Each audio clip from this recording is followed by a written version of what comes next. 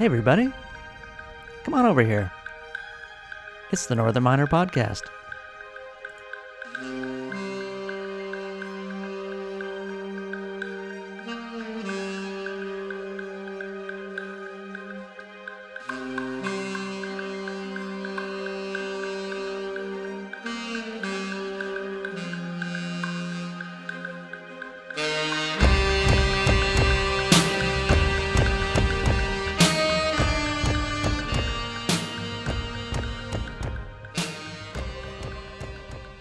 Welcome to episode 119 of the Northern Miner Podcast. I'm your host, John Cumming, the editor-in-chief of the Northern Miner.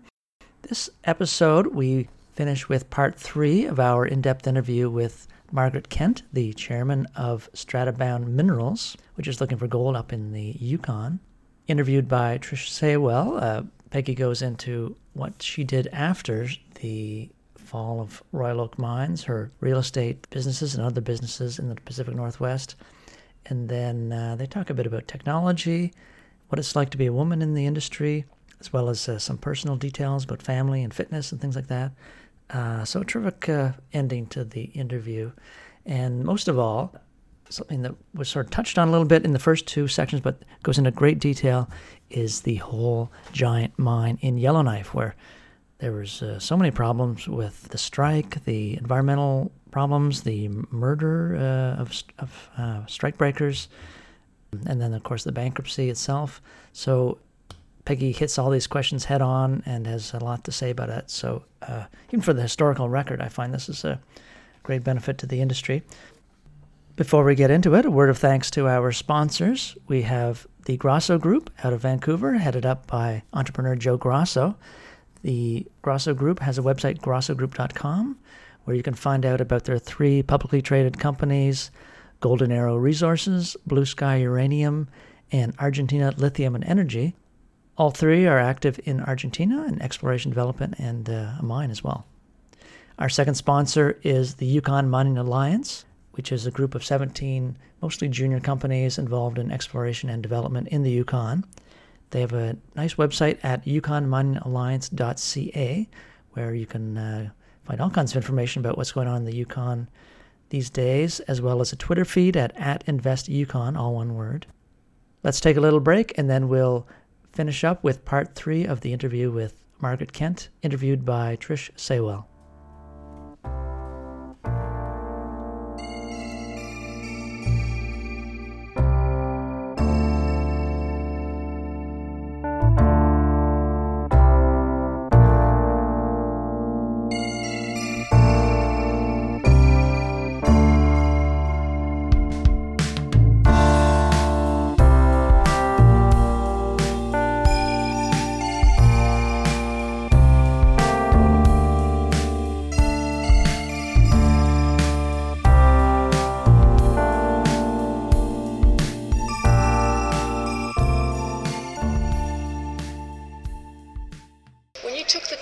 After Royal Oak, so that would have been 99, and then you started Century in 2003 or 4? One 2. Of the 2. I took over the company in 2003. So basically you had 2 years off to just kind of regroup. I regrouped. I did a bunch of real estate investments. I had learned all this insolvency experience, and so I bought a bunch of short sale real estate properties. And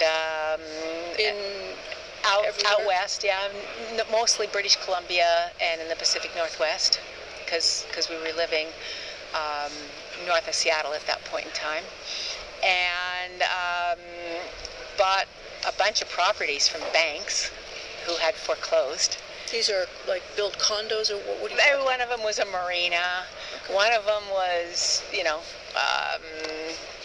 13 square kilometers on the I-5 interstate, stuff like that. And where'd you get the idea to do that? The insolvency experience. So you just thought, hey, I'll start looking at what banks have for sale. Yeah. And the industry was really down. I mean, if you remember, the prices of the metals were really down. Yeah. And it was a situation where there just wasn't any way that I could get back into I couldn't get back into the industry. There was no money. There wasn't any money for exploration. But did you want to get back in at that No, point? at You that had point, enough. I'd had enough. At that point, I'd been burned. You wake up, you don't have a friend in the world. You don't have anybody that'll come in and save you. All these wonderful people with all these majors that stood out there just panting, waiting for you to go down. Okay. Nobody come and help. Nobody financially, all these friends supposedly that I had in the industry who were presidents and vice presidents of major companies, and I'm sitting there, ready to go down. Nobody comes. Everybody now goes to their corners and says, how can I get it? How much cheaper can I get it? When's she going to collapse? And I thought, well, I'll just take a breather. And then, somebody called me up and said, there's this McWaters asset. It's Sigma-Lamac. I used to be the guy who called me used to be the general manager at the Sigma mine. Hey, Peggy, why don't we put a shell together and why don't we try to get back in? And so then I bought control of Saxony, which was a little shell, and changed the name to Century. And then we went to the bankruptcy court in Quebec and hired bankruptcy attorneys in Quebec, and then we put together a plan, and one thing leads to another. Now here I am. I'm back in the business again, right? But that short period when you were out of it, did you miss it, or you'd had enough? I mean, the real estate part of your life. It didn't do it for me. I missed it. Yeah. I missed the real estate didn't do it for you. The real estate didn't do it. I mean, or being the a real slaughterhouse thing. Yeah, did. none of that did anything for me. I mean, it could have provided me a nice living. All right, but the sexiness, the going. I mean, do you know how excited I am about going out? Because I know we're going to trench and we're going to drill 2 or 3 holes across Golden Culvert and we're going to hit.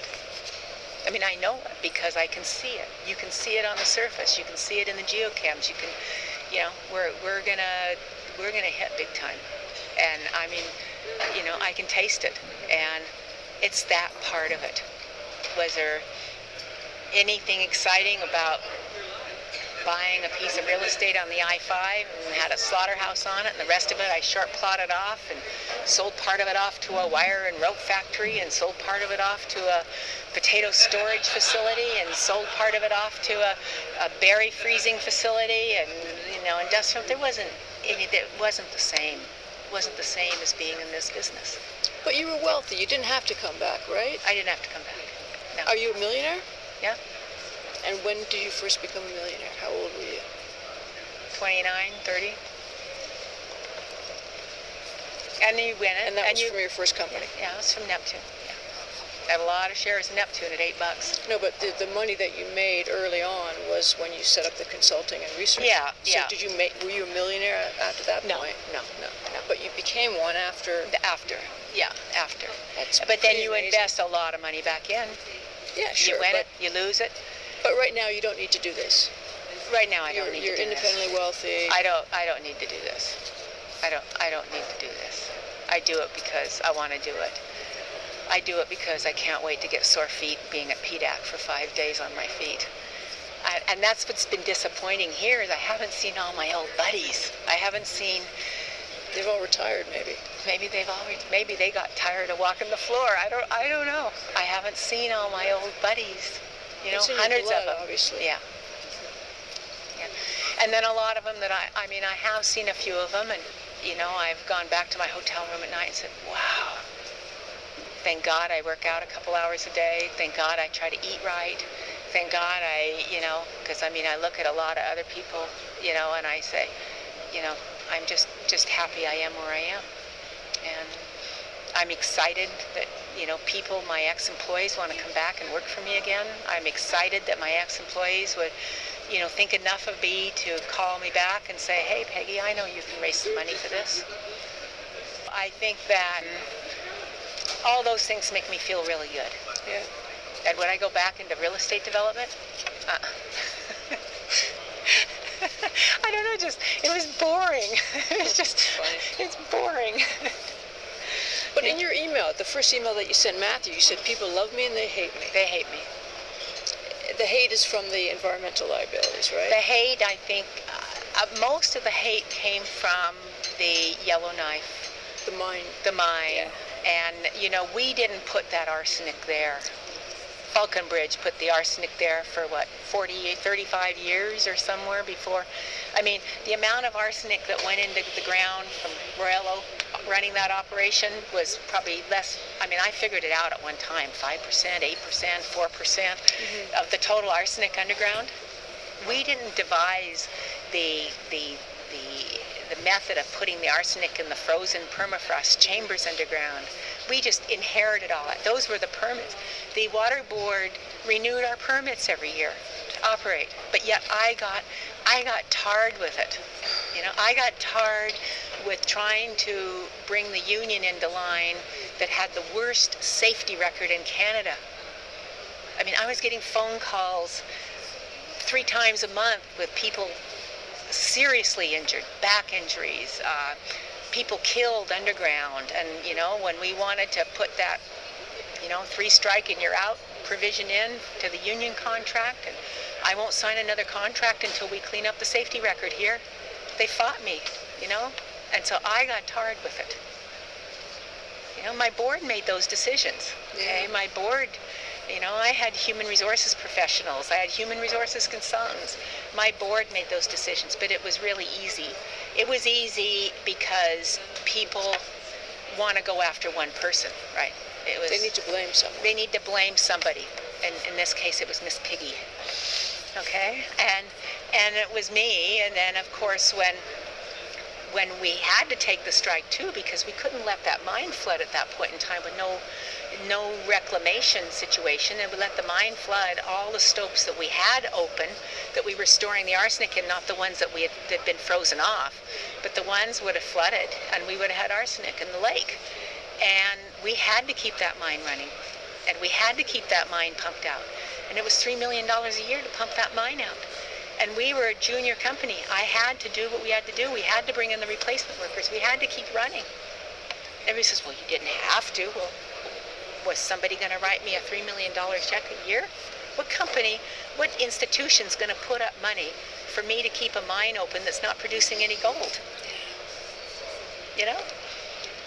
But they said, well, you should never have bought the mine in the first place. So is it because Peggy took the risk? Is it because our board or we took the risk to buy the mine in the first place? Is it because I was naive and thought I could sit down across the table from a union and say, do you really want to hurt and kill your people? Was I that naive? And I was. I mean, I was young then. I was in my 30s, and I was young, and I hadn't seen it all. And and when our lawyers say, well, replacement workers are legal, and you got to keep the mine running, and you had hundreds of miners out of work in Newfoundland, load them up on a plane and bring them in. Yeah. Nobody would have ever guessed that somebody would have taken. I mean, how bad does it have to get to start to take other people's lives? Yeah, no, it's versus a safety record, versus a safety record. And how could I in good conscience sign a contract that didn't deal with the safety issues? I couldn't keep getting those phone calls. Somebody been killed underground. A piece of loose fell off the back and hit the guy in the back, and he'll never walk again. We airlifted him to Edmonton. Every 2 weeks it was happening because we couldn't get control of the safety aspects. And that's why the strike happened. That's why the strike. Not because of wages. No. Because if you read back, it's like they were the highest paid miners. Yeah, it wasn't wages. It was control. We needed to control our mine, and we needed to work safely, and we needed to run. I mean, we had a fabulous safety record in Timmins. We had steel workers in Timmins. They were great to work with. We could sit across the table from them. We could put in safety, different things. Why do we have this problem in Yellowknife? Well, I was going to say, what was the union opposed to about that? Control. What do you mean, control? They didn't want any management team controlling them. They were going to do what they were going to do. In terms of safety stuff? In terms of everything. In terms of shifts, running the mine, when they come to work, when they don't come to work. Okay. I mean, we had great relationship at Holbrook with steelworkers. We had a great relationship at the same time in Timmins with steelworkers. You know? And this is why Falconbridge originally sold the mine to the Australians. I mean, if you talk to some of the old Falconbridge people, well, you know, Falconbridge sold the mine because they had all this arsenic underground and there were safety issues and they couldn't get control of the union. But I was maybe young and naive, and I thought, oh, well, people have common sense. You know, what union management is going to want to support policies where their people get hurt? But it's in the past. I've learned a lot. We didn't have any safety issues at Lamac. At Signal Lamac, we were very careful there. I mean, we had good relations with our union there. We won't have any safety issues on any of the exploration camps that we've always run, because I've been very, very, very much a stickler about it. Yeah. And in terms of how can the system get better, like insurance-wise, and making sure that there are bonds that cover the reclamation issues? I mean, there's a system there that doesn't seem to work necessarily. Maybe it does now, but maybe it didn't then.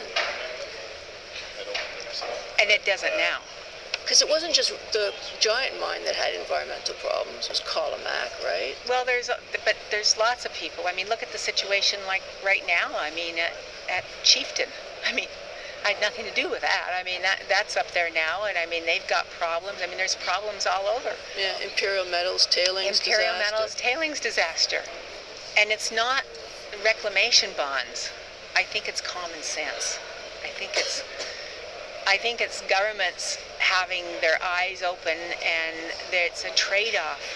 There is trade-off with jobs. I mean, you can't go and employ thousands of people in an industry and not have some kind of effects. Now it's what all this has done is all of this is promoted a lot of technology development. Remember, we didn't have a lot of technology development for cleaning up water and stuff.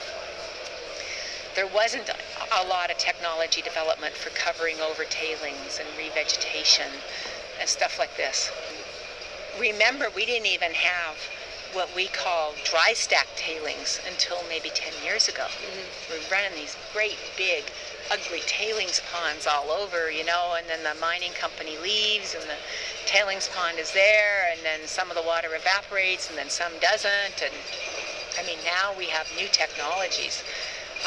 And so a lot of this has forced the development of new technologies. And part of this is because nobody wants to put any money into technology development. The mining companies weren't putting in. They still don't. The governments don't want to put anything in. I mean, you've got why the governments didn't come forward and say, okay, for every dollar you put up, we'll put up $1, and let's develop some new technologies. Yeah. But we have there's some good technology out there now. I mean, as an example, dry stacking tailings. I think that's going to be the wave of the future. Yeah, no, for sure. But the government plays a role. I mean, they need this investment. They need these, you know, and they need the tax dollars. They need the tax dollars, and at the same time, though, they're on the hook for a lot of this environmental stuff. So where's the disconnect there? Right. You know, taxpayers get mad at you because, hey, our money's paying to clean up your waste, but, you know, it started earlier than that. But are they really, I mean, these days, the reclamation bonds, et cetera, that are being posted are covering good percentages of, Yes. I mean, it's a different situation these days, yes. And if back when you were doing it, there weren't any reclamation bonds required. So whose fault is that, though? It's right. It wasn't our fault. It wasn't the mining company's fault. We did what we did. It wasn't the mining company's fault that we just kept getting granted the permit to put the arsenic underground. And I realized we had all this arsenic sitting underground. Do you know there's 100,000 ounces of gold in that arsenic? I didn't. Yeah, I wanted to mine the arsenic out and make a copper arsenate product that you preserve wood with and extract the gold. And that should have been something that was on the table. But that wouldn't have gotten rid of all of the arsenic. the way those chambers were put together and the way that the arsenic was deposited in those chambers, you could have, I think you could have cleaned them out real good. Really? Oh, yeah. That's fascinating. Yeah, it's fascinating. Yeah. And no one wanted to listen to you. Anyway, but it's what a fascinating. We're a fascinating career. industry, and I've had a fascinating career. You should write a book. What do I say? Some people love me and some people hate me.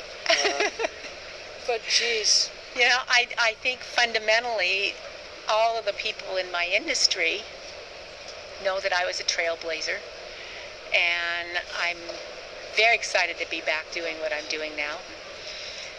But I know there's a lot of people out there that think, I caused the problems or my company caused the problems, whatever.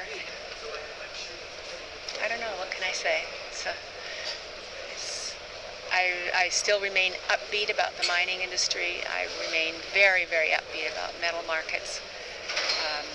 We are always going to need iron ore and zinc and lead and cobalt. And, I remember the days when you couldn't give the cobalt away. My business partner, Ross Burns, knew, when we started looking at this lithium, I got a box out of his wife's storage room. Every lithium deposit in the world, he had a box. All right? And when you really look at it, the whole earth is covered with lithium. Just who can get it out the fastest? And will any of the hard rock lithium ever really make it? Or will it always just be the lithium salt, the brines, that survived the industry? And we'll see lithium for 10 years, and then it'll be something else. It'll be another flavor of the day. Yeah, new battery technology. New battery technology. Scandium now is the big thing. I know. But it's been a real pleasure to meet you, and but I didn't want to miss, coming to PDAC and being able to see you guys. I didn't want to miss the opportunity of sharing, I think, a little bit of what's made me chuckle over the last 2 years, and that is walking through these halls and saying, oh, I used to own that. Oh, yeah, I used to own that. Oh, my goodness. Oh, wow. Where'd you find the other 2 million ounces? And you don't want to say anything to anybody, right? Because we've all kind of learned through the school of hard knocks, And there's new exploration techniques too, right? Oh yeah, drones, you name it. Well, that's big new exploration and new modeling techniques for modeling these reserves and resources. So I'm really, really happy to see that there's a lot of technology that's happening in our industry. Okay, 2 last questions. You've got a lot of energy. You said you work out. Mm-hmm. What do you do? How do you look good and stay fit? Yeah, my heels are collapsed, and that's just part of a birth defect I've always had. Very flat feet and collapsed heels, so I have a hard time walking, and I can't wear any dress shoes or anything, so I'm always in a pair of running shoes. So I swim a lot, and I bike. I spin, I swim. I've done a couple triathlons where I don't do the run part. I do the ones that you can have a team. So I do the swim and I do the bike, and I find myself a runner. That's awesome. Yeah. I spin too, by the way. I love it. I love spinning. It's hard as hell, but you know what? You can escape it all. Yeah, that's exactly right. The music comes on. Yep. You're in. You're collecting other people's energy around. Yeah. And I just go and I forget it all, and I love to spin. Spinning is actually my favorite. I spin 6 days a week. Really? Holy. I spin 6 days a week. I probably swim 4 days a week, a mile at a time. Jeez. Yeah. That's amazing. I have a road bike, like 40 kilometers on the road at a time. I can barely walk. I loathe the day when I'm going to have to come back here in a wheelchair or something, and there's nothing they can do. There is some surgery that might be able to fix one of my really bad heels, but the success rate is like only 60%, 65%, and it could get worse rather than better. So I figure I'm just better to. Yeah. But I've always had the problem. It's just gotten worse and worse and worse. Do you have kids? I have 2 children. What do they do? Are they in the They're mining? both in university. Oh, cool. What are they studying? My son is at University of Northern Colorado, and he's just announced to me that he wants to be a lawyer. Okay. Okay? That's pretty good. And he's taking a sort of a pre-law economy curriculum. My daughter is a communications major at Wazoo, Washington State, and I am desperately trying to see if I can convince her that she should be doing communications in the mining business. But I think that they've both been so turned off with their mom having to travel so much and go out in the boonies, and they're always scared, well, what airplane are you riding on now, and what Twin Otter are you on, and what DC-3 are you on now, and what helicopter are you flying on now. I'm just not sure either one of them will go, either one of them will have anything to do. My son's talking about elder law, because he sees too many elderly people be abused. That's a growing industry. It's a growing industry. Our demographic. Yeah, from a demographic standpoint. Are you married? I am, yes. So these kids are from your first marriage? These kids are from my second marriage. Okay. So this is my third. Okay. Okay, so... What does he do? He is a lawyer that has never practiced with a firm, so he's never been called, but he does mining law. And he is actually the CFO of Stratabound. Okay. I hired him 12 years ago, to be my gold trader when we were running Century. And he had been divorced for years and years, and I went through a divorce, and I had the 2 kids. And during the Russian adventure, when we were trying to bring the Russians in and Deutsche Bank in for the $55 million, we started working day and night together to get this deal done. And we fell in love. That's great. That's great. And he deals with the TSX, and he does all of our contract work. And before that, he was with AMEC, the big environmental firm. Before that, he was with AMEX Coal. Okay, so he's got a lot of mining industry, environmental, mining, coal.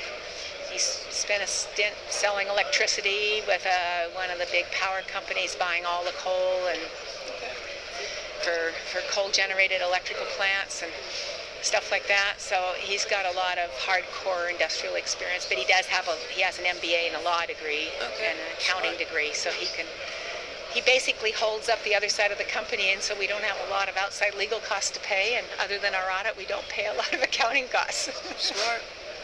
And my last question, and I don't know, I'm hesitant to ask it, but on the other hand, as a woman, how's it been for you? I mean, you go to these things, they're all suits, very few women, but more now. But when you were doing it, you were probably one of the few. Do you think any of the blame on, that's why I didn't want to ask, but how much of it is just sexist? I don't know.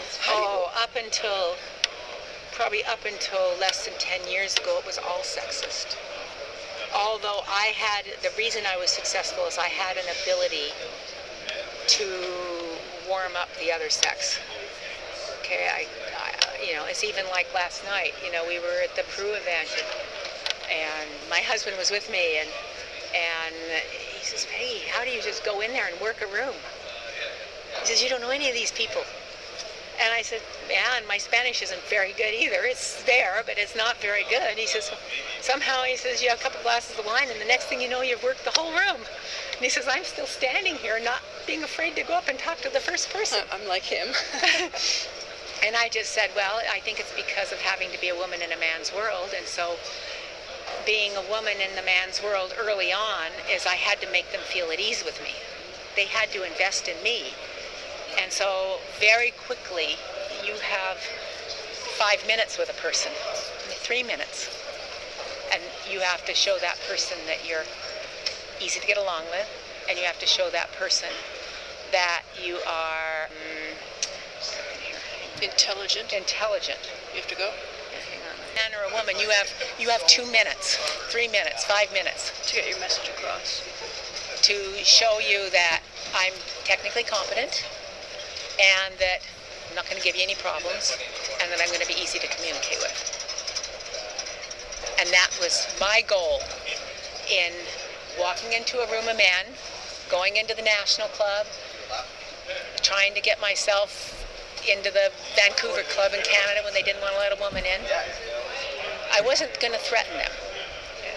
But then there are certain things along the way that did threaten the men. The strike in Yellowknife, all the CEOs got scared. They were scared their unions were going to cause them problems. I got huge backlash from the industry on the Windy Craggy sale. Why did you give it away? You should, what are you doing, Peggy? You're making the industry look awful. You needed to fight. We needed to keep that World Heritage Site out of there. We needed to fight and fight and fight. And I stood up and I said, guys, and I don't want to name names here, I said, you weren't going to fund my legal costs. I said, this could have turned into a $200 million legal fight with the BC government. Why would I not take their money and go use it to do something else? Well, you made us look bad. So, they love me, they hate me, but with investors, it's real easy. I mean, somebody walks up to the booth, I have 2 minutes. 2 minutes to convince them that I know what I'm talking about so that they'll start to believe me on Golden Culvert, and that I can smile and I can make them feel comfortable, and they can grab a candy out of my candy jar and they can sit there and talk to me for 15 minutes. It's a real art because I see people and I see employees that I have, and they're fabulous technical people that kind of stumble along. It's like last night I was with Kim and I was with Rich, and we were in that Peruvian room, and guys, I'm here, free booze, have a couple glasses of wine, and hey, I can work this room. Okay? It works. And I got a whole bunch of business cards and 3 people who said they were going to send me properties, and That's great. And so that's the way it is. All right. Well, very nice talking to you. Nice to talk to you too.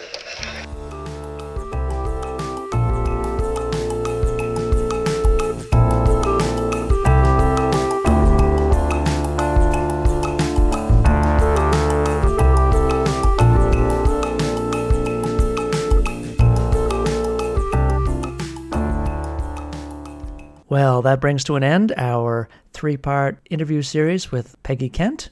Thank you so much for sharing your time with us, Peggy, and for Trish for carrying out the interview. And by all means, if you want to help out the podcast, you can thank our sponsors, the Grosso Group and the Yukon Mining Alliance, as well as like the podcast and forward them and subscribe to the podcast. All that helps. So that's it for this episode. Thanks, and bye-bye.